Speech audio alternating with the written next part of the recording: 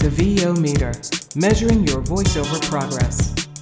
The VO Meter is brought to you by VoiceActorWebsites.com, Vocal Booth To Go, PodcastDemos.com, Global Voice Acting Academy, JMC Demos, and IPDTL. And now, your hosts, Paul Stefano and Sean Daly. Hi, everybody. We have a very special episode of the VO Meter. Sean and I were lucky enough to be guests on Rich Miller's Audiobook Speakeasy podcast a few weeks ago. We sat down, had a few drinks, a few laughs, talked about audiobooks, and actually came up with some nuggets about the business. So have a listen and let us know what you think. And thanks so much to Rich for having us on the show. We really enjoyed it.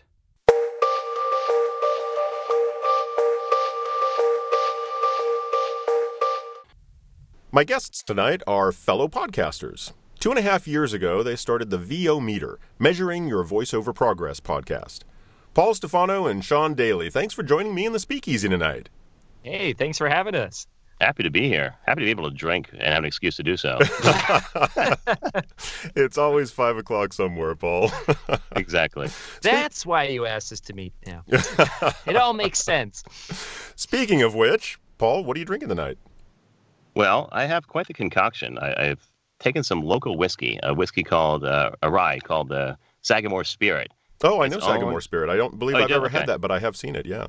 Yeah, it's very colloquial. It might not be out your way yet, but it's very popular here. It was founded by the owner of Under Armour, Kevin Plank, and he bought the horse farm that's based just outside of Baltimore that's pretty famous for raising thoroughbreds, all the way back to the horse War Admiral that some of your fans may know from the movie Seabiscuit. Yeah. So that match race that they had at the end was Seabiscuit versus War Admiral, and War Admiral was bred at this farm that Kevin Plank bought, and then started making whiskey with the water that flows to the spring there. So the rye is done from the spring at the Sagamore farm. Nice. And what I'm having now is a black-eyed rye, and that's named after the Maryland state flower, which is the black-eyed Susan. Oh. And it has, let's see, some simple syrup. In this case, I used blueberry, fresh mint, and ginger beer on top of the Sagamore Spirit. So, Wow, cheers. so it's kind of a Kentucky mule with rye instead of bourbon and blueberry simple syrup.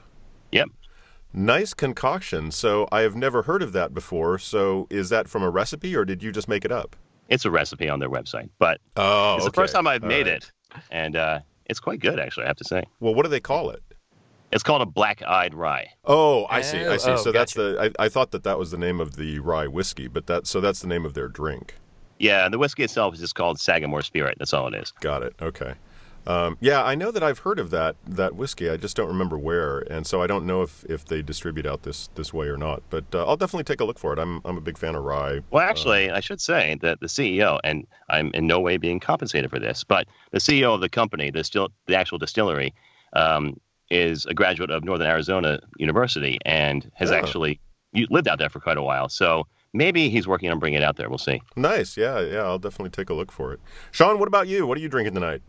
Well, I admit I don't usually drink in the booth, so I tried to keep it within a closed container, but we're just having Widmer Brothers Hefeweizen, the original American Hefeweizen, so maybe I shouldn't use a German accent for it. But Widmer is totally a German name, yeah? Nice. Mm-hmm. I'm not much of a beer drinker anymore. In fact, I'm not a beer drinker anymore. But back in my college days, I learned how to pack a little mini dorm fridge with 5-6 packs of Heineken.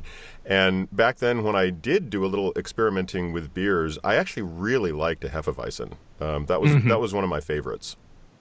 Yeah, because I don't, I drink the occasional stout, but usually it's light or wheat beers kind of thing. And I actually got to go to Germany when I was younger as part of an exchange trip. I got to go to Munich in the big Hofbrauhaus there. And I think since then I just had this romantic idea of these golden wheat beers and just mead halls. Awesome. Well, that's great. All right. Well, I am joining you guys in a variation on a theme. It's a rum Manhattan.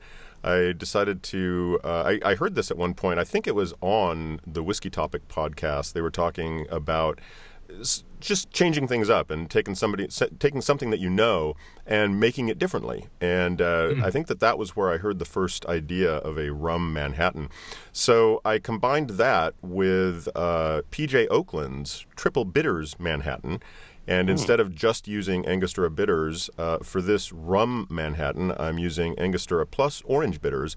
Plus, because I thought this would go well with the rum, since one of my favorite rums is a cacao-infused rum. Really? Aztec chocolate bitters. And so I am having a triple bitters rum Manhattan. Very cool. Yeah, I'm feeling very out of my element here. I didn't even know they had flavored bitters. Oh my gosh, yeah. The Fee brothers make a whole ton, and there are a bunch of different bitters companies now. And my wife Jenny actually bought me a do-it-yourself bitters book for Christmas a couple years ago. Unfortunately, I have not yet made any of my own, but I have big plans. So anyway, this is great. It's with Dictador 12-year-old Colombian rum, and I got to say, it's pretty damn good. Fantastic. So thanks for joining me, guys. Cheers. Cheers. Clank. All the nearest right. thing was an iPad. I didn't want to click that. Oh no, not a good idea. No reason to clink with an iPad. So Paul, where are you from? I'm originally from Philadelphia. I came here to go to a local university called Towson State University. Where is here? And I'm in Baltimore, Maryland, or just outside. Got it. Okay. And met my wife here, and I've been here ever since. So it's been, 26 years, 25 years. Oh wow! So you grew up in Philly, but then as soon as you left for school, that was pretty much it. Right. And it's not that far away. It's only about a 90-mile drive. So I do get back quite often. Most of my family's still there. But I didn't realize it was that close. Pretty much the whole eastern seaboard is really accessible by car. I drive to New York quite frequently. I've even driven to Boston from here. But yeah, I came here after college and just sort of stayed.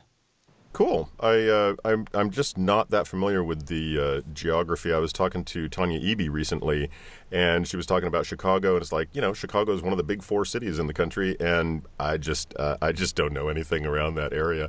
I grew up in California, and I just didn't get out very much when I was a lot younger. So that's cool. Sounds like you're close to home. You still have family back in the Philly area? Yeah, exactly. In fact, I was just there last weekend, so it's just a hop, skip, and a jump, as they say, back to the home area. 90 minutes, not hard. Sean, what about you? Well, I spent most of my life in Washington State. There was a brief stint in California when I was very young, like maybe a few months to 6 years old.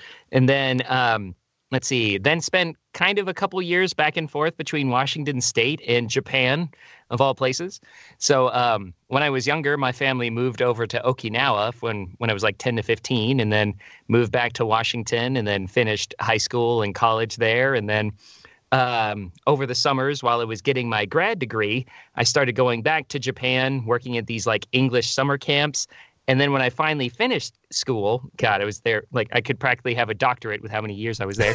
But anyways, when I finished that, I decided to pursue teaching there professionally over there for about 4 years in Nagasaki, in the southern part, in the southern island of Kyushu. So for people who don't know, Japan's kind of divided into like 4 island areas. Mm-hmm. So Kyushu is the southernmost one. So Okinawa from the U.S., that just makes me think military. Are you an Army brat by any chance? Navy brat, actually. Navy brat, so, all right. So Dad was Navy, Mom was Air Force, but both of them actually had medical jobs. So Dad was a developmental pediatrician, so he worked with a lot of families he was a children's doctor, and he specialized in kids with special needs. And then Mom was a nurse, but since the Air Force didn't really have any hospitals, she went into family counseling, or what was called family advocacy. So she would kind of talk to parents and like beginning families about how to adjust to the military life, like when a spouse is gone for so long, and how do you raise a family without him, things like that. Mm-hmm. Did you ever think about going into the military? No. Nice, fast answer there. I'm too free of a spirit. I don't like being told what to do. Got it. So you did teaching for a while. Mm-hmm. And what were you teaching? It was English as a second language. And so that was for, it was interesting. It was through this program called JET, or Japanese Exchange Teaching. It's one of the largest English teaching companies that has an agreement with the U.S. And it's actually run by the Japanese consulate. And so not only were we supposed to be like English teachers, but we were also cultural representatives. So that kind of thing. So like we were expected to impart all of our Americanness to these kids in like 45-minute intervals over. I'm sure that was a challenge. Totally effective. Yeah. Very well organized. Got it. So Paul, if I'm remembering correctly, you are or are not full-time voiceover at this point. I am not. That's what I thought. Working my way there. So I work part-time. Sorry, go ahead. No, so I'll stop talking. Well, no, I don't want you to stop talking. But so what is it that you've been doing for, work for the past 26 years since you've been in Baltimore? Well, I've had a multitude of jobs in various different industries. I started out in television. So I have a degree. My undergraduate degree was in broadcast journalism. So I had a job doing master control at a satellite company. I started a couple of websites.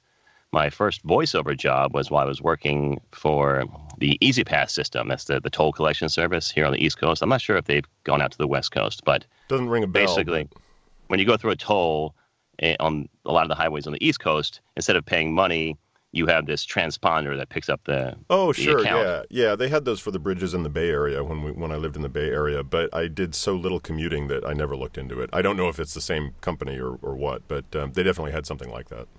Okay, so yeah, my first job, voiceover related, was that. They didn't pay me for it. I was doing customer service there, but they were installing a new phone system. They said, "Hey, you have a good voice. Why don't you record this for us?" So I did that, and I think I'm still the on-hold voice. If you call there to the Maryland payment center and are put on hold, I think it's still me saying, "Please hold. We'll be with you as soon as we possibly can." Yeah. And then I did... friendly and soothing. Yeah, exactly. Not like my normal voice, right? So then I did a couple of internet websites I started up doing quality assurance and stress testing, beta testing on websites. Then I was a financial advisor. Then I worked for the Baltimore Orioles, the Major League Baseball team. Were you a pitcher? And then I moved. I was not a pitcher, although during those years I probably could have stepped onto the mound for the team. I just worked in the front office doing ticket sales. And then I moved to my current company, where I still am for a couple hours a week as a data entry person in the registrar's office of an online university. So that is quite a few different jobs. What was it that convinced you that broadcast journalism was not where you were going to stay? People telling me I wasn't good at it, more or less. I tried like heck. Shouldn't let that stop you. I sent out back then tapes and CDs to every station in the country. I thought I was going to be on TV. I wanted to be a news anchor. So I sent out tapes and resumes to everywhere I could think of. And the only problem was I didn't really want to move. And living on the East Coast in between two large cities, as we mentioned, I'm from Philadelphia, and I now live in the Baltimore, or they call it the Baltimore-Washington market. I was never going to get a job out of college here. So if I wanted to get a job, I had to move. And I decided it wasn't as important to me as Casper, starting a family or something like and making some money. Yeah. Yeah. I've heard that about all types of media, is that you really have to be prepared to move to wherever you can get the job, whether it's the middle of Montana for a tiny station, or some big market on a small station, or whatever it is. But I've heard that for radio, TV, all kinds of media. Yeah, Montana is the one I used to always reference. That was one of the only callbacks I ever got, was from the station in Missoula, Montana, ironically. No kidding. And I was like, nope, I'm not moving there. I can't blame you. Nothing against Montana, but I have like an aversion to very cold weather that lasts for a long time. So I don't know what the climate is like in Baltimore. I suspect that it's too cold for me. It's pretty temperate. I mean, we probably top out at, well, we get to 100 sometimes in the summer, but in the winter, we never really get colder than, 10 if it's a really bad winter. But generally around the 30s is where we bottom out in the winter. Yeah, here in Tucson, we tend to bottom out right around 30, but winter lasts like 3 weeks. So that's good for me. So then you got into voiceover sort of at one of your employers, and later on down the road, what made you think, I should look into this more and do more of it? Well, the same situation played itself out again at my current company. One of the things they do is online courses for college students. and they were looking for volunteers, again, not looking to pay anybody, to do voiceovers for their online content, some e-learning. So I did, and had a lot of fun doing it, and said, this is something I'd like to do more of. And I kind of always had that itch that I really wanted to do something media related. And when I started to do research and looked online at some of the places like the VOBB where we first met, virtually. Oh, yeah, and, I remember. And watching some other podcasts and webcasts, I learned that I could set it up pretty quickly with my past knowledge and get ramped up pretty quickly. So I did, and I've been pursuing it as hard as I can ever since. Yeah, that's great. How long ago was that? It's been 3.5 years, coming up on 4 years. Oh, that's not long at all. No, it's not in the grand scheme of things. And I kind of forget how recently I've really been trying. So, yeah, it's kind of ironic that it's only been 3.5 years. Long distance race. So, Sean, you were doing the teaching thing. What made you think about voiceover? How'd that get into your head? Well, to be honest, I feel like it was always in my head from a very young age. Like, Really? grew up. Yeah.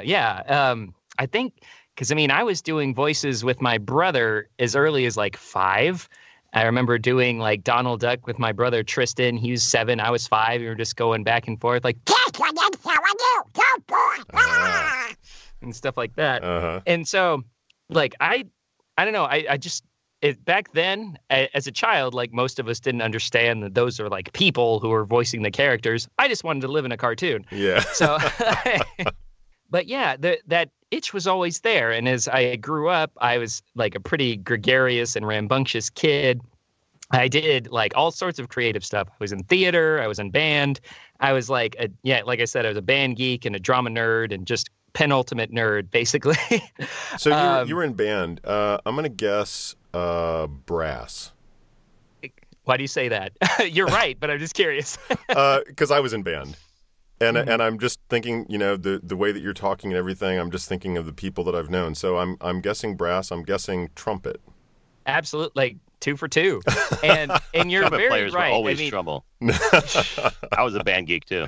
Oh, no kidding. What'd you play? I'm guessing woodwind for you. Nailed it. Clarinet and saxophone. Yep. That's exactly what I did. There's definitely personality types who do certain instruments. And like you're saying, brass tends to be the rambunctious and loud types.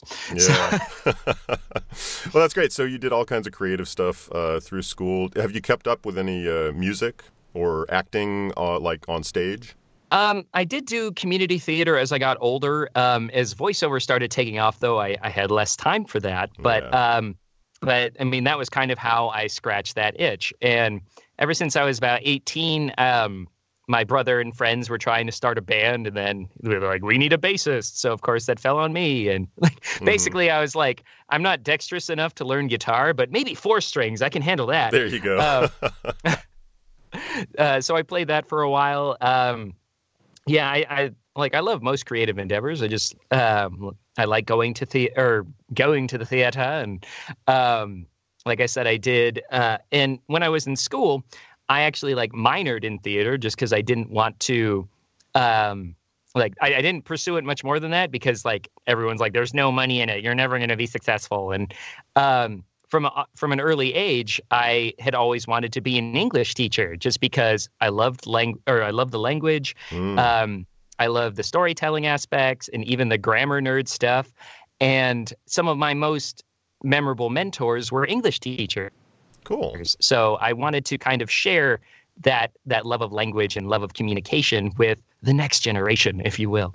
So that's cool. So you did get into teaching, and now you're more on the creative side. Are you doing voiceover full time at this point, or are you still teaching?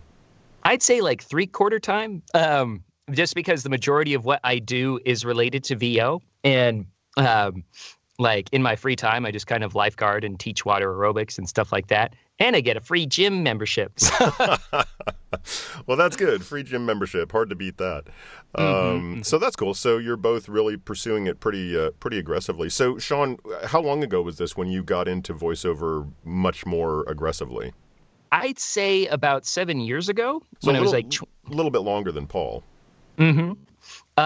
And I'm a bit of a slow bird, but anyways, so it was after my first year in teaching in Japan because that was kind of my first big boy job. So I finally had all this disposable income that I was, of course, just spending completely on VO stuff. Sure. So whether it was a microphone. Yeah, exactly. Oh, God, don't even. Believe it or not, there was a time when I was actually afraid of those kind of purchases. And I just nowadays, I'm like, maybe it's off on you. We won't go into a questionable gear purchase section just now. just yet. I know that there have been plenty in both of your lives. Yeah, but I'm recovering. But I like to call that gear pressuring. But anyways, so yeah, after my first year in Japan, I basically spent once I knew that's what I wanted to do, I spent an entire year just researching. And, that's fantastic. Yeah, and that's something that I wish I saw more of, frankly. But like I said, I spent an entire year just reading things. So I would buy books, I would read the articles on VoiceOver Extra or on VOBB, which is probably how I found out about you as well. Could be, yeah. I mean, I've been on VOBB. I don't visit it much lately, but I was not one of the original members, but I know that I found VOBB. Geez, I'm thinking it must have been 2004, 2006, something like that. I've had an account there for many years. Wow. That was where I met Kafer too. The old guard. Yeah. Yeah, definitely. That's too cool. But yeah, so I would just read as much as I could. And at that time, I didn't understand all of it. But I would just try and read as much as I could between the VOBB and VoiceOver Extra. And this is right around the time where you're getting shows like Rob Paulson's Talkin' Tunes and VO Buzz Weekly and VOBS, formerly EWABS. Mm-hmm. And so I just spent that whole year just trying to absorb as much information about it as I could. And reading blogs from Dave Crevassier or Paul Strickwerda and things like that. I love Paul's Strickwerda. very Strickwerda. You don't have to say it so angrily every time. Yes, I do. I love his recent column, sort of geared towards new people in the industry. Oh, it was recommend that to so anybody. cathartic. Yeah, it was great. So quite a while, 7 years. Paul, 3.5 probably. But one of the main reasons I want to talk to you guys is because your focuses are quite different, or your foci, bringing out the math geek in me, quite different. So, Paul, you've done a substantial number of audiobooks. What made you decide to pursue audiobooks as part of your voiceover career for the past 3.5 or 4 years, or whatever it's been? Well, kind of like Sean, I'm not sure if he even knows this, but I spent probably 6 months to a year doing the same thing, just reading up on voiceover and ways to get started and researching. Nice. Before I recorded the darn thing. And for me, I thought audiobooks were an easy entry into the business, I have to admit. I know better now, but it seemed to me that was a quick way to start.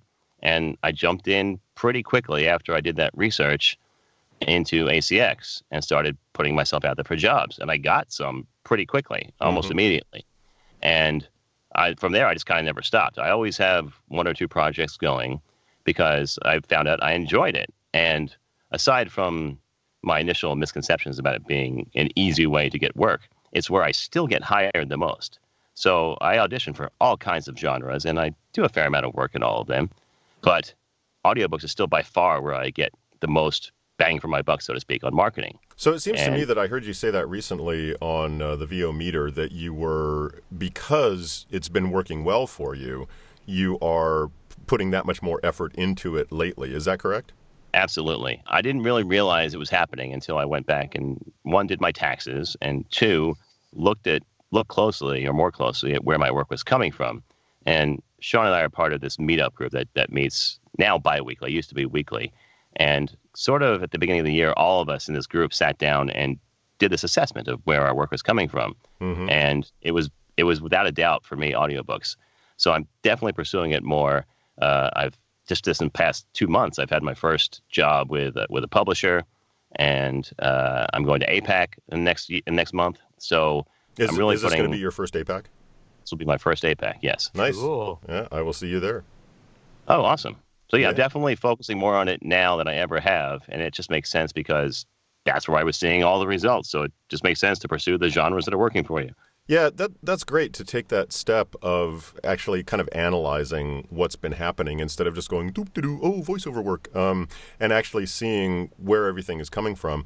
And the meetup group that you mentioned, is that the one that you guys did a podcast episode on? Yeah, exactly. That was a great episode. I really appreciated the fact that that you actually shared one of the meetups that you did, so that it wasn't just about you should be in a VO meetup group. Thanks, that's it for tonight. It was really it was really, this is why. Here's what we do, and people could get a good sense of, you know, what the benefits of doing that are. And so it sounds like this was one of those benefits. You actually got to analyze what you've been doing and what's been working. And so that's great. So you are focusing more on audiobooks. Yeah, it's funny. Just as I say that, I'm hit with this giant e-learning project that I can't climb out of several dozen hours a week. Wow, no kidding. That's just how it works sometimes. That's a lot of work. Several dozen hours a week? Yeah. That's a big project. It is, but it's paying well, and as soon as we get off here, I'm going to do some more. Well, that's good. So a lot of your titles are, I mean, I looked you up on Audible, and a lot of your titles are really short. Now, it's frequently advised in the online groups that I know you belong to, that I belong to for audiobooks, that people getting into audiobooks don't focus on short titles, but rather on full-length books that are the kind of books that they want to work on for major publishers. What is it that kind of drove you to those short titles originally? I'm an idiot. I mean, I would certainly not say that about anybody who makes that choice, but is it just one of those things where, because I also know at least one person who has said that they did one short title that's done very well for them, and that's what they want to focus on. Now, from what I know, I don't think that's a good long-term plan, but for this one person, maybe it is. So I certainly wouldn't say you're an idiot. I'm just interested in why it is that was something that you did, and as a follow-up, whether or not you would recommend that to anybody. It sounds like the answer to that is no. Yeah, well, I'm being partially facetious, but part of it was just pure gumption.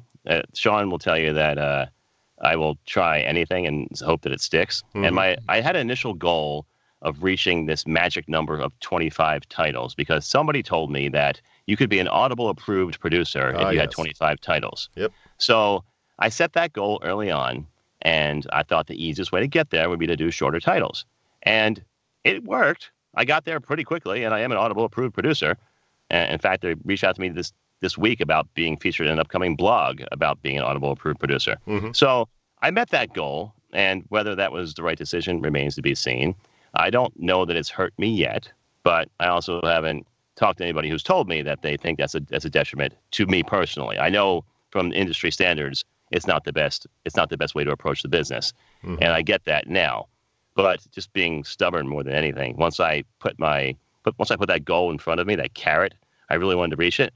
And I did. So I don't regret doing it, but definitely now I'm focusing on longer titles that will be a better image for my portfolio. And I think that's happening for the last couple of months. I'm not sure if you looked up my pseudonym, and if that's another question, I apologize for jumping ahead, but all the titles I've done for my pseudonym have been longer titles, and they have been pretty successful. So, well, that's a good question. The advice is not wrong. That's a good question. Are you do you out your pseudonym, or is that something that you keep completely separate? Frequently. I don't think I've done it by saying the actual name, but I mean, I tell people in person. I'd rather not put it out on the podcast because I haven't done it on ours either. Okay, but that's suffice it to say, it's due to being in the erotica genre, which I have no problem doing. But because I don't want to mix those two portfolios, I do like to keep it separate. Okay, no, that's totally fair. I always ask people ahead of time because I don't want to actually use the pseudonym name, which I'm aware of in this case. And usually, well, half the time I am aware of, that somebody has a pseudonym. But I know that there are some people who immediately say, oh, my pseudonym is, and they talk about the books that they do under that name, and they do it for a specific reason. And there are other people who say, absolutely do not do that. If you out me, I will never speak to you again, because I'm doing this for a very specific reason, and I do not want to be associated with that work.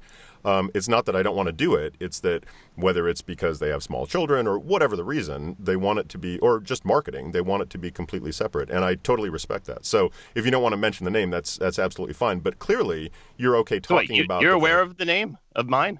Yeah, because you told me. Oh, okay. Clearly, I'm bad at keeping a secret.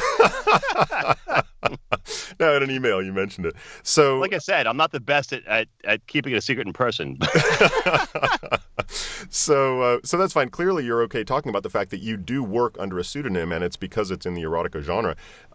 Is there anything that you have? Is there any type of audiobook work that you have turned down, or that you would turn down because of the type of work that it is? No. Nope. And one is because I'll take the money from anybody, and two, because I honestly feel that whatever somebody is into, for whatever reason, it's their business, and I don't need to be judgmental about it. Right. I'm not just talking about erotica, though. I mean, there's same political thing. things. I recently did a book things. on Sorry, go ahead. There are people who have political boundaries and religious boundaries, and and erotica boundaries, various different things like that. And so I'm just wondering if there's anything, not just erotica, that you would take a look at and go, you know what, I'm not even going to audition for that because I wouldn't want to put my name on that. No, same thing. I recently did a book about right-wing conspiracy theories. No problem with that whatsoever, even though I'm a registered Democrat. Nope, fair enough. And how's the pseudonym work going? Well, I'll mention it's a he, and That's not a big surprise, Paul. Yeah, I don't. Yeah, he is by far much more popular than I am. All of my highest paying titles and most reviewed are by the pseudonym. I have some of them that have over 50 reviews and are really well received, whereas most of the ones I've done under my own name do not get that kind of traction. Cool. So it sounds like you have good reason to continue to put a lot of effort into the audiobook world as part of the VO career. Yeah, and my only question now is whether I need to put full-time work into marketing the pseudonym. I've worked with Sean Pratt, who I know Sean has worked with as well, and I think you have too, Rich? Is that correct? Yeah. And he definitely encouraged me to do that, to just go full bore marketing the pseudonym, website, business cards, the whole 9 yards. Mm-hmm. I haven't got to that point yet, mostly because it's like Seinfeld. You ever watch that episode where he accidentally got into a threesome and he said, I don't want to be an orgy guy. I'm not an orgy guy. That's a pretty good Jerry. Yeah. I don't want to go down that road entirely. Right. Well, that makes sense. So, Sean, let's move over to you. So, I also checked your name on Audible and didn't find anything. And so that's the reason that, because you guys started your podcast when you were both fairly new into voiceover, and you have clearly gone in somewhat different directions, depending on how much more Paul goes into audiobooks, maybe, quite different directions, but you have not focused on audiobooks. And so I'm really interested for you as a voice actor, why it is that was not something that, as you were looking at the various different parts of the voiceover world that you could get into, you chose not to. Well, there's a lot of different reasons. And it's funny that like Paul, I actually viewed it early back in the day as a easy way to break into the VO industry, and oh, how wrong I was. Yeah, I don't think that you two are alone in that. And so to answer your question, there was a lot of reasons, especially because when I was researching this, I was living in Japan, and I did not have a practical place to record. I was recording out of a small apartment, but I happened to be on the street with a hospital, a police station, a fire station, and a streetcar. Wow. So, it was loud, man. I remember that place. That's insane. Oh, that's right. During our old VO Vanguard meetings. That's right. It was horrible. But yeah, so, I mean, and when I was building my voiceover career and was like really pushing hard to kind of get my shingle out there was a 6-month period where I had my day job, So I would get up at 6:30.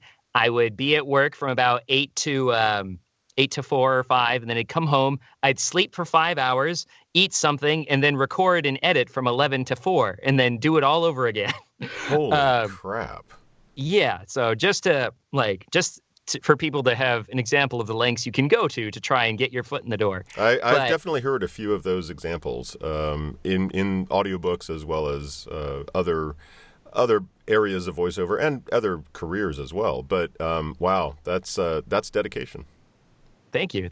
But it's funny because, I mean, I do other forms of narration. I mean, the bulk of what I do is like e-learning or corporate narration. It's just a slightly different beast. Mm-hmm. But like and I will say I love audiobooks. I love listening to them. I love researching authors and narrators and stuff like that. But I feel like just the way that I operate is a little bit like it was difficult because I didn't have. I've done a couple, like mainly volunteer stuff for Learning Ally or LibriVox and things Learning like Ally that. is a great organization. Absolutely. And they like my stuff. So I'm like, all right, I do have the capacity for it. But it was like my own frustration with the process or not having a process that made it difficult. So like I didn't realize that just the sheer amount of time it can take to do. Like I'm not used to working on one project for 2 weeks to a month. And so about a year ago when I was like re-examining it, I actually had a couple of health issues that I was dealing with, some like a bad back injury, and I have tendonitis in both elbows from bass playing, like we talked about before. Wow. So long periods of sitting, standing, or editing were not good for me. Yeah. And so but I'll have you guys will be happy to know I've been really good about the PT lately, and like energy levels are back up. I can sit and stand and edit comfortably now. And that's part of why I was kind of re-examining getting back into it. And so like in other areas too, I would see on the various audiobook forums, people being frustrated with royalty share books. And I decided early on that I was not going to do royalty share unless it was a subject that I was passionate about. And I had difficulty kind of branding myself, kind of like I've got like a young but articulate sound, and I didn't know what would be appropriate for that. And so, but like now it's obvious. I was like, oh, YA lit, children's lit, stuff like that.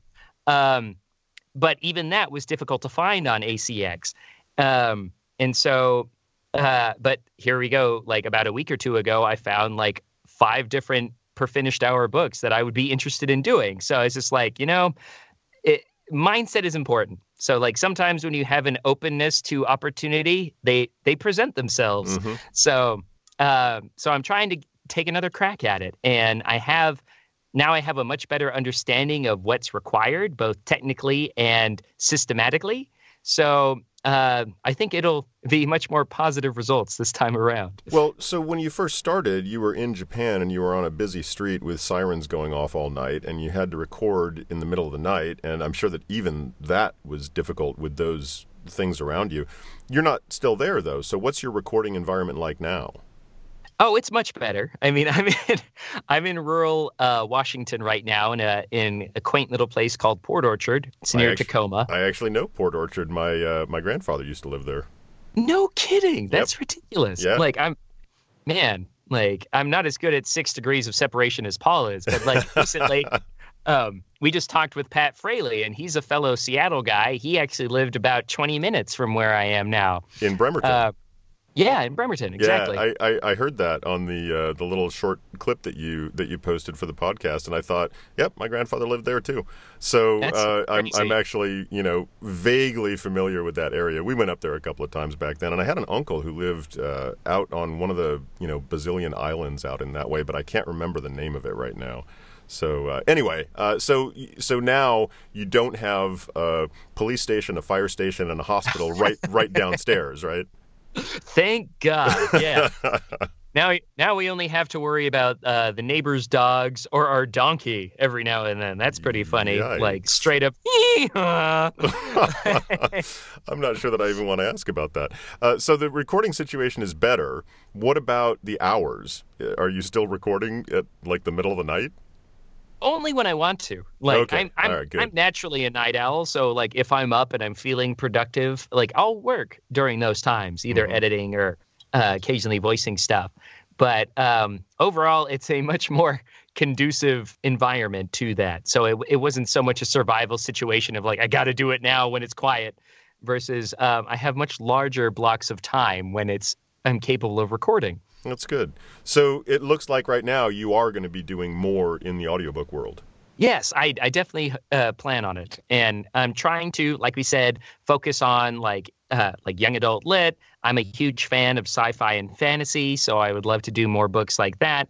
But as I'm listening to you and Paul, I do realize it's important to branch out into areas of things that you're not interested in so much. But I mean, as actors, it's our job to make it sound like we are. Yeah, absolutely. And one of the things that I have heard from several people is they have turned work down, not specifically because they didn't agree with the content, but because they knew that because of the content, they weren't going to be able to do the kind of job that the work needed to be a professional, this sounds great kind of thing. And I really respect that for somebody who is willing to do it, but then looks at it and says, I can't do this to the level of perfection that you're going to need for this, or that you will want for this. It's definitely a perfectionist mindset, I find, because it's just like, I mean, it's a professional mindset, right? Well, that too. Yeah. If you're being professional about it, you're going to respect the craft and the writing. I just did this with a book with somebody from our meetup group, not because I didn't agree with the content, but because the story took place in northern Wisconsin, and every town was a colloquial pronunciation that I could not do, being from the East Coast. So I backed out of it. I actually had the contract, and I backed out and said, I'm not right for this. And I sent it to our friend from our meetup group, John Rorda, who's from Chicago and already has that Midwestern accent. He completed it. He nailed it. There's already one review out there that's a 5-star review. So sometimes it's just the right thing to do. It is. I had one of those as well, where somebody who I'd worked with several times before that, and it was a really important project for him, but he said, there's a lot of French in it. Do you speak French? And I said, no. And I'm thinking to myself, no, but, I'm pretty good with accents. It's just something that hasn't been super difficult, except for Scottish. And so I thought, yeah, I'll take a look at it. And so I looked at it, and I was only like 5 or 10 pages in, and there were already like 5 or 10 cities plus a paragraph plus something else. And I thought, my wife speaks French and she can help me with this, but for this, there's no way. I cannot do this justice. It would take me forever to get this right, and he doesn't deserve to wait that long for this product, and it's probably still not going to be quite right. And so I had to back out of it as well. And I think that in those situations, like you were just describing, Paul, that's the right thing to do. Yeah, absolutely. It's just called being a pro. There you go. Yeah, sometimes you have to accept that you're not the best person for the job. Yep. Yeah, that's great. Well, that's good, Sean. I'm glad to hear that it sounds like you are going to be, pursuing audiobooks. Of course, it remains to be seen how much you like it, whether you want to continue with that. I mean, I think that is true for all of us in all genres, in all careers. It's like, well, this seems like this might work out. This might be good, but you're not going to know until you do it. Or do more of it in your case.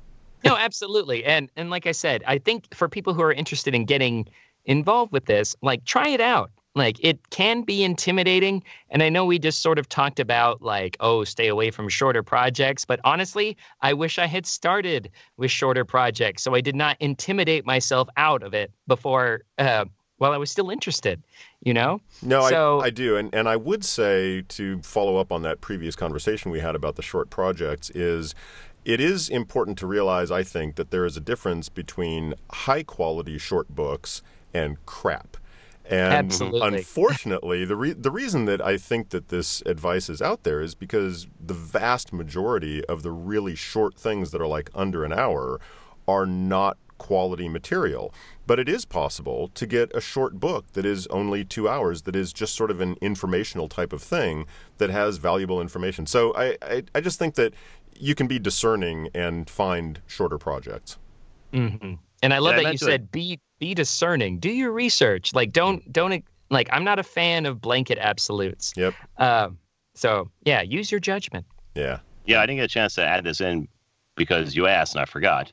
But one of the short titles I did was on sales techniques and specifically emotional intelligence.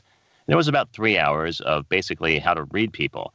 And that was worthwhile content. And to date, it's my best-selling title of any kind of book. It's got over 1,000 copies sold by itself. Oh, wow. And it was a royalty share book that has done quite well for me. So like Nice. you said, if you pick the right content and it's a well-written book, then it's worth doing. Yeah, definitely.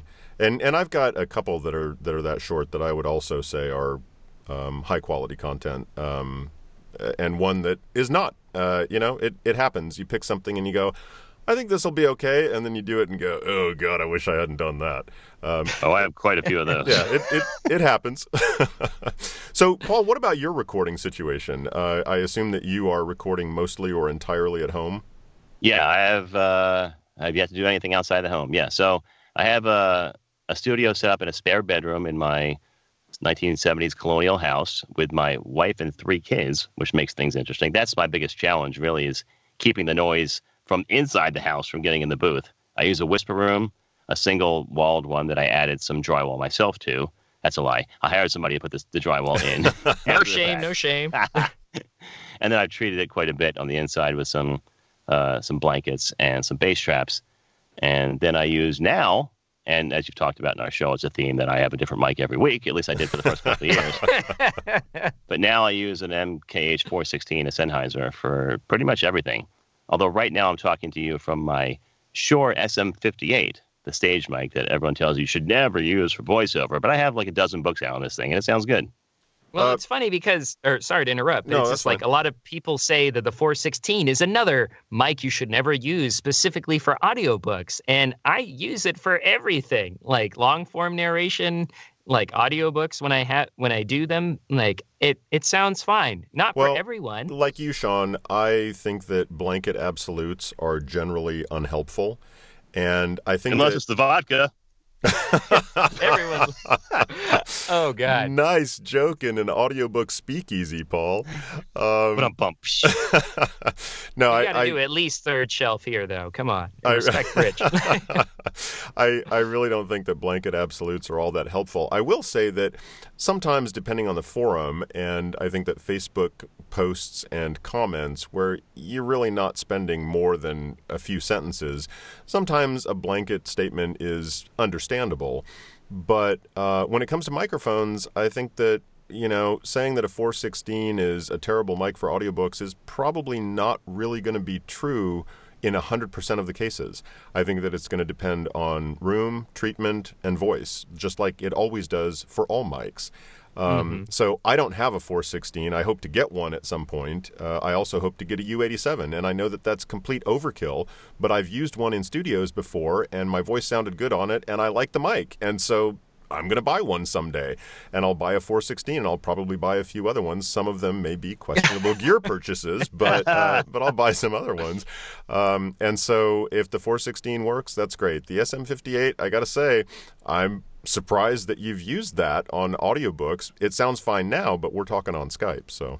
Yeah, I found that in some cases, because, in my case particularly, because of the sound I mentioned from the outside, because of the way it doesn't pick up every little nuance. Sure, yeah. Which I know is something you shouldn't do for audiobooks, another absolute. Or any nuance. Right. But it's been helpful to me when my kid next door is banging on his bedroom wall because he lost in Fortnite. This mic won't pick that up. Yeah. 416 will. Yeah, no, Well, I know completely understand. another mic that you've used often too is like another Shure is the SM7B. And that's like, it's got its lovers and its haters because it's a broadcast radio mic and stuff like that. But one of my mentors and prolific audiobook narrator, Carol Monda, that's her main mic. Like, I love the SM7B. It's a great sound. I found the one time that I used one, it was a good sound for my particular voice. I'm sure that's not true for everybody because everybody's different. Yeah, what are exactly. you using now, Rich? Rode NT1A. Nice. Oh, wow. I bought this Really? mic. Yeah, oh yeah. I bought this mic, I think, in 2002, 2003, something like that. Used it ever since. Because that's one you'll hear, again, blanket statements from the Peanut Gallery on Facebook that it's not good on deep male voices. Absolutely. And I would, again, I would disagree as a blanket statement. Might be true sort of in general. I don't know, but it has worked fine for me. I know that the one comment that I've heard most frequently about the NT1A is that it's brittle. I think that George Whittam was one of the first people I heard say that. And I don't disagree. There have been times when I've used it. You know that your own voice changes from different times of the day and different times of the week, and depending on whether you're sick or how hydrated you are or whatever it is. There have been times when I have thought that there was a problem with the high end. I've never thought that there was a problem with this mic on my voice for the low end. So, I just think that every mic is going to be different, and that's why the best advice that I see frequently online is, people can recommend a mic to you all day since you're asking for a recommendation, but until you actually try these mics, you're not going to know until you listen to it. Mm-hmm. Absolutely. And it sounds great on you. I mean, you've got such a rich, bassy voice that it's like it kind of balances that out. Yeah, it has worked for me so far, and so that's what I'm using. And like I said, I look forward to upgrading the mic at some point when I can, when it makes sense. But for right now, it's working, and that's great. So anyway, so that's me, and I think that you guys probably know because I posted about this all over the place online that I built my own booth a year ago, and cool. It has definitely helped with keeping the sound out. So you guys, what do you do when you are not narrating or working in your other jobs? Paul, what are you doing when you're not? I know that you, with 3 kids and a wife and regular jobs and the voiceover thing, which you are clearly putting a lot of time into, I can't imagine that you have a whole ton of free time. But what do you do when you're not doing this type of stuff? Yeah, I have almost no free time. It's all with the kids. Yeah. I do a lot of coaching of youth sports. Oh, no kidding. I don't want to get too sentimental, but my dad was a musician, or still is a musician, actually, and was really never around to be able to help out by coaching a team when I was a kid. He was always there to watch, but never was out there, the guy with the bat hitting the ball. So I sort of made it a point to be the opposite and coach everything. So I coached my daughter's soccer team and softball, both my son's basketball and soccer and baseball. And so I'm always out doing something. In fact, I'm still wearing the clothes I wore to the baseball field an hour ago when I finished up with my 11U travel team. Well, so that's basically all I do. I'm glad I'm not in your booth with you then. Yeah, it's not a pretty sight. It's full of baseball dirt, and the hair's all disheveled because I had a hat on for the last couple of hours. Yeah. But yeah, I spend almost all my time coaching my kids' sports teams or helping out with their activities. My daughter is a musician now too. She plays guitar and sings, so I'm schlepping her around to different lessons and concerts. So that's basically all my free time. And I'm not complaining. It's just how it goes when you have 3 kids who are under 15. Sure, yeah. How old are your kids? 13, 11, and 7. Oh, man, that's a lot of energy. Yeah. Yeah. So, Sean, what about you? I have a birthday party this weekend for my son, who's going to have 9 screaming other 11-year-olds in my house all weekend. So there won't be any recording done this weekend. So 10 times as much energy then. Exactly. Sean, what about you? Do you have like 4 or 5 kids yourself? Luckily, no. And hopefully none that I'm not aware of. But let's see. Free time. What is that? Let's see. So I didn't mention this earlier, but I also do a lot of work for Global Voice Acting Academy. Oh, that's right. Yeah, I forgot about that. Mm-hmm. So, and if you can, like, if you're trying to find survival gigs while you do VO, try and do it in the industry. So yeah, I do. I'm what's called the member liaison for that. I am responsible for the membership program and kind of making sure our members take full advantage of the benefits that we offer. And other than that, I'm just hanging out with friends. I've recently become a bit of a D&D nerd, or Dungeons and Dragons. No kidding. Wow, that's great. Oh, yeah. I remember when that was pretty much brand new back when I was in college. Oh, my gosh. Might have actually been brand new when I was in high school, but I didn't know about it till I was in college. And I know I have friends who have been in the past and continue to be big D&D nerds. Well, what did it for me is that before I was leaving Japan, a friend of mine was letting me stay at his house because I no longer, or the lease on my apartment was done. And so he was like, "Hey man, you need to watch this show called Critical Role, which is voice actors playing Dungeons and Dragons together." So How I funny. I had had a couple of middling experiences growing up that weren't like, I don't know, it was kind of bittersweet, wasn't really great kind of thing. And then when I saw what it was capable of, I was entranced, honestly. And then my or like about a month after that, I met my current girlfriend, and I played with her group. And then my friend got me to be a dungeon master for things. And at first I was resistant, but I'm just like, it's character improv like nothing else. Like, honestly, like I've created characters on the spot and just like, and it really makes you like, and it's not only like theatrical and performative, but there's a whole bunch of logic and math involved. So you're kind of using all gears at once. That's fantastic. So your girlfriend is involved as well? Yeah, she's actually a theater teacher, and so like we're both kind of performers, and that's actually how we met. We went to college together, and then we kind of went our separate ways when I moved to Japan, and then when I moved back, she was in Hawaii, I was in Washington. And then she's like, if have never been to Hawaii before, I'll be the hostess with the mostest. And I was like, I bet you will. And then she came back. That's right. So we did long distance for about 2 years, playing D&D on the weekends via Zoom. And Wow. Yeah, and honestly, I'd say it helped keep our relationship going. It was nuts because it gave us something to look forward to every week, and we got to see each other for a few hours and play with her friends, and it was almost like we weren't 500 miles apart. That's fantastic. So, but that's not all I do. Luckily, I mean, I still play music. Love doing karaoke with friends when I can do or have time to go out for that. And we have a lot of animals at our house, though. So we got 3 horses and a bunch of cats and a chicken, and so a got to donkey, make sure that apparently. That's not our donkey. Okay. Oh. No, that's our neighbor's. It's our neighbor's one. Oh, okay. All right. Duh. Don't we all have to keep out the noise from our neighbor's donkey? My neighbor's such an ass. Oh, my God. That's too much. I mean, I get doves outside, and I have to deal with that noise. Fortunately, my booth takes care of that at this point. But donkey, I don't think it would take care of that. No, it's hilarious. Like at 12 or 1 in the morning, you can hear, and then like a chorus of owls following afterwards. It's I don't think hilarious is the word that would come to my mind when I heard that at 1 in the morning. So, so Paul, you have any words of wisdom for anybody getting into voiceover now and looking at audiobooks? Yes. One thing I did take to heart early on was to outsource almost immediately your editing and proofing. Not only because you don't see things that you're missing. Odds are if you make a mistake once, you're going to make it again. But 2, it frees you up. I recently, the blog post I was talking about earlier with the Audible approved narrators that ACS asked me to do. Mm-hmm. I said it was like the heavens opened up when I was able to get the editing off my plate. Exactly. Because I was able to do twice as much work. I'm now almost always narrating 2 books at a time because I can send off the editing to one person, one editor, and proofing. Let me pick up on that, please. Sorry. He's making mistakes. I finished my drink. I got it. I understand. Okay.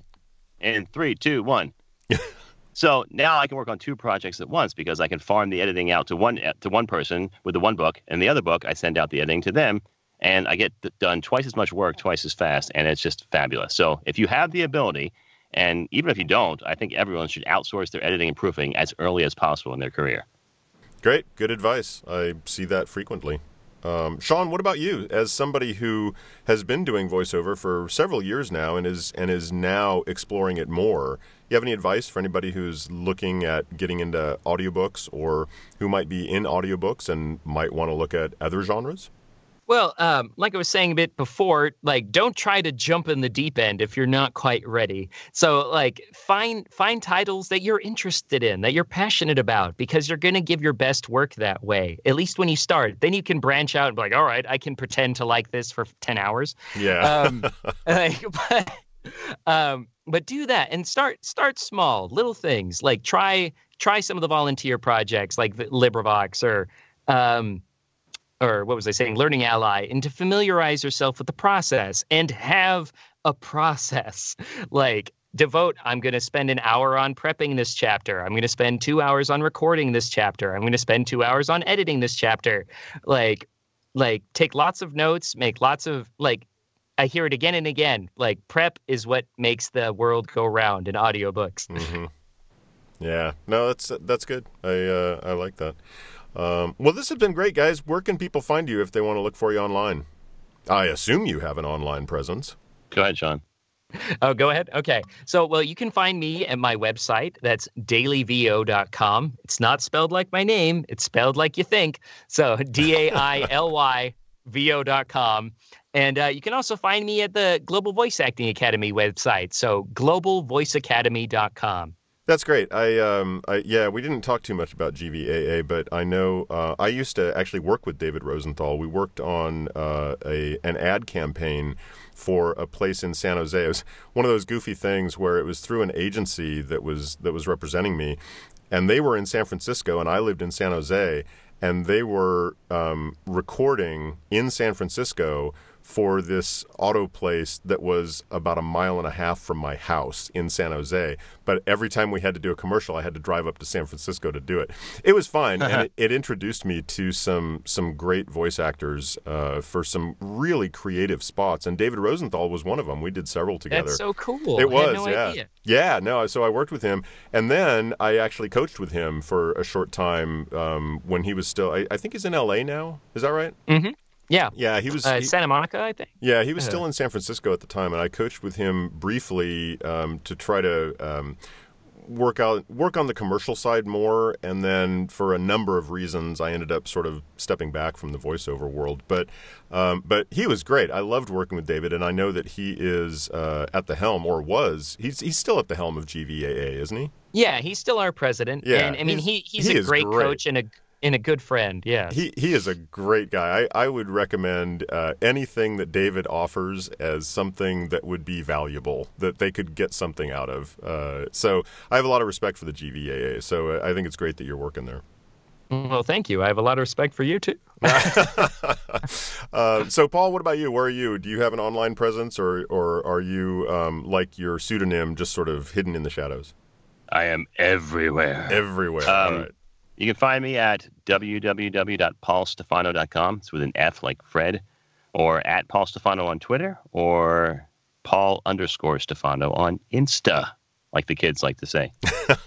All right, cool. I will definitely include all that in the show notes so people can find you when they want to look for you. And of course, you have a podcast, which is called...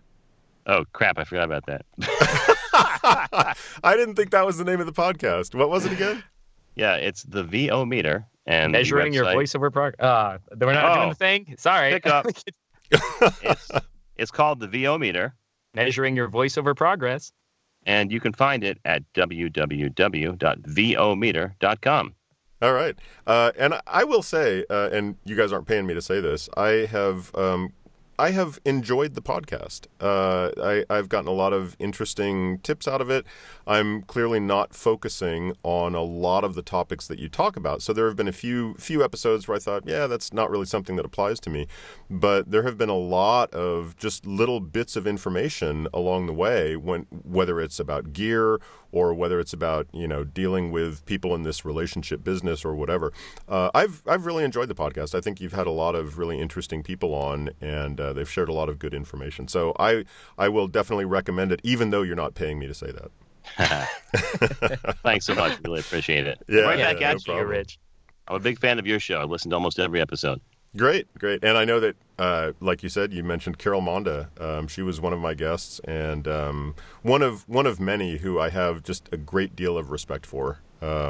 So many great people in this industry, both in audiobooks and in other genres. And I know that Carol Monda crosses all those lines. She does commercials and all kinds of other stuff. So, I'm glad you're enjoying it. And thanks so much for having us. This has been a blast. Sure. Yeah, my pleasure. Thanks for coming in. And I'll see you in a few weeks. Yes, absolutely. At APAC, I will be there. Are you going to Johnny's Splendiferous workshop? I'm not. I have been to Johnny's workshop the past couple of years, and this year it just didn't work out for me. And so I highly recommend it. Are you planning to go? Yeah, I'll be there too. I'm doing 4 days actually, so I'll be everywhere in New York that week. Yeah, I highly recommend Johnny's workshop. The fact that I am not going this year is not in any way representative of my, saying there's any the problem quality with of going. content. Absolutely not. It is a great workshop, and he has phenomenal people who participate in the workshop to give great information. So highly recommend it. I'm glad to hear that you're going. I'm sorry I won't be there, but I will certainly see you at the Boat Basin the night before and at APAC the next day. Sounds good. And Sean, I assume that you are not going to be at APAC, or you would have mentioned it by now. Oh, totally. I don't feel like I'm not that constituency yet, but hopefully next year I'll have a bajillion titles under my belt and I'd be more than willing to go. Oh, now see, I would say you do not need a bazillion titles under your belt to go to APAC. In fact, you want to start... Oh, that's great. I was not aware of that. No, absolutely. You want to start building the relationships as quickly as possible in this relationship-driven business. So absolutely, I would not say to anyone that because they don't have a lot of titles, they shouldn't go. Just the opposite. Now I realize at this point it's sold out, and so just hearing that from me, you're not going to get a ticket. But that's the most expertly said. It would be great for you, but you can't go. Yeah, too late at this point. Freaking elitists. But no, I would absolutely recommend to anybody listening that if they're thinking that they want to get into audiobooks, definitely recommended to go to APAC, even if they don't have a single title. So future reference, and hopefully next year we'll see you there. Because I mean, we've talked about industry conferences in the past, and like I'm a big fan of saying that they're a great way to just expose yourself to as much about the industry in a short amount of time. So I don't know why I didn't apply that to APAC. Absolutely, no, and yeah, I would absolutely apply that to APAC as well. Really a good place to be. Sweet. Someday. So maybe next year we'll see you there. Hope so. All right. Well, thanks guys for coming in. I hope the Hefeweizen was good, and the what was it again? The rye black-eyed rye. Yeah, I hope that ended up being a good drink, Paul. Yeah, it was a little much. I drank like 32 ounces, but it was good. A big gulp of rye. Yeah, not a good idea. So your editor's going to get extra money this paycheck.